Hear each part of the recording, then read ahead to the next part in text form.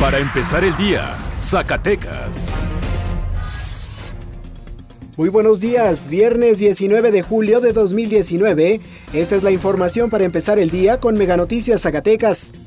Luego de que la Comisión Nacional del Agua cancelara la inversión para la Presa Milpillas en Zacatecas, los organismos operadores de agua potable de 7 municipios hicieron pública su preocupación, ya que aseguraron este proyecto era su única garantía para abastecer de vital líquido a la población en los próximos 50 años.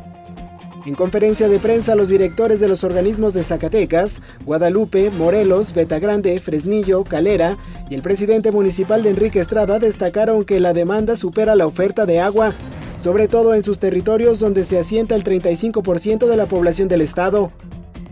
La mañana del jueves, Roberto Ornelas García fue presentado como nuevo titular de la oficina de representación del Infonavit en Zacatecas, donde una de las primeras acciones a emprender es la reestructuración de créditos de los trabajadores para evitar que paguen de más, la entrega de escrituras a los derechohabientes que han pagado el 90% de su crédito y terminar con la práctica de enviar los expedientes de cartera vencida a despachos jurídicos.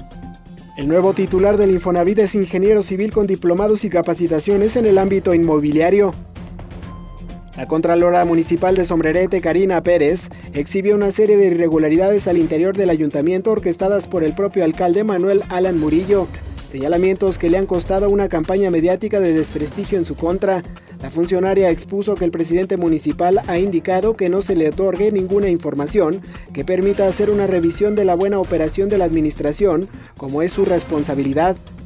Además, dio a conocer que el alcalde ha inflado casi en 200 personas más la nómina del ayuntamiento, el despido injustificado de 120 trabajadores que serán una carga financiera para el municipio, así como la operación de presuntos aviadores, ya que son personas asignadas a las comunidades de las cuales no se justifica su fin.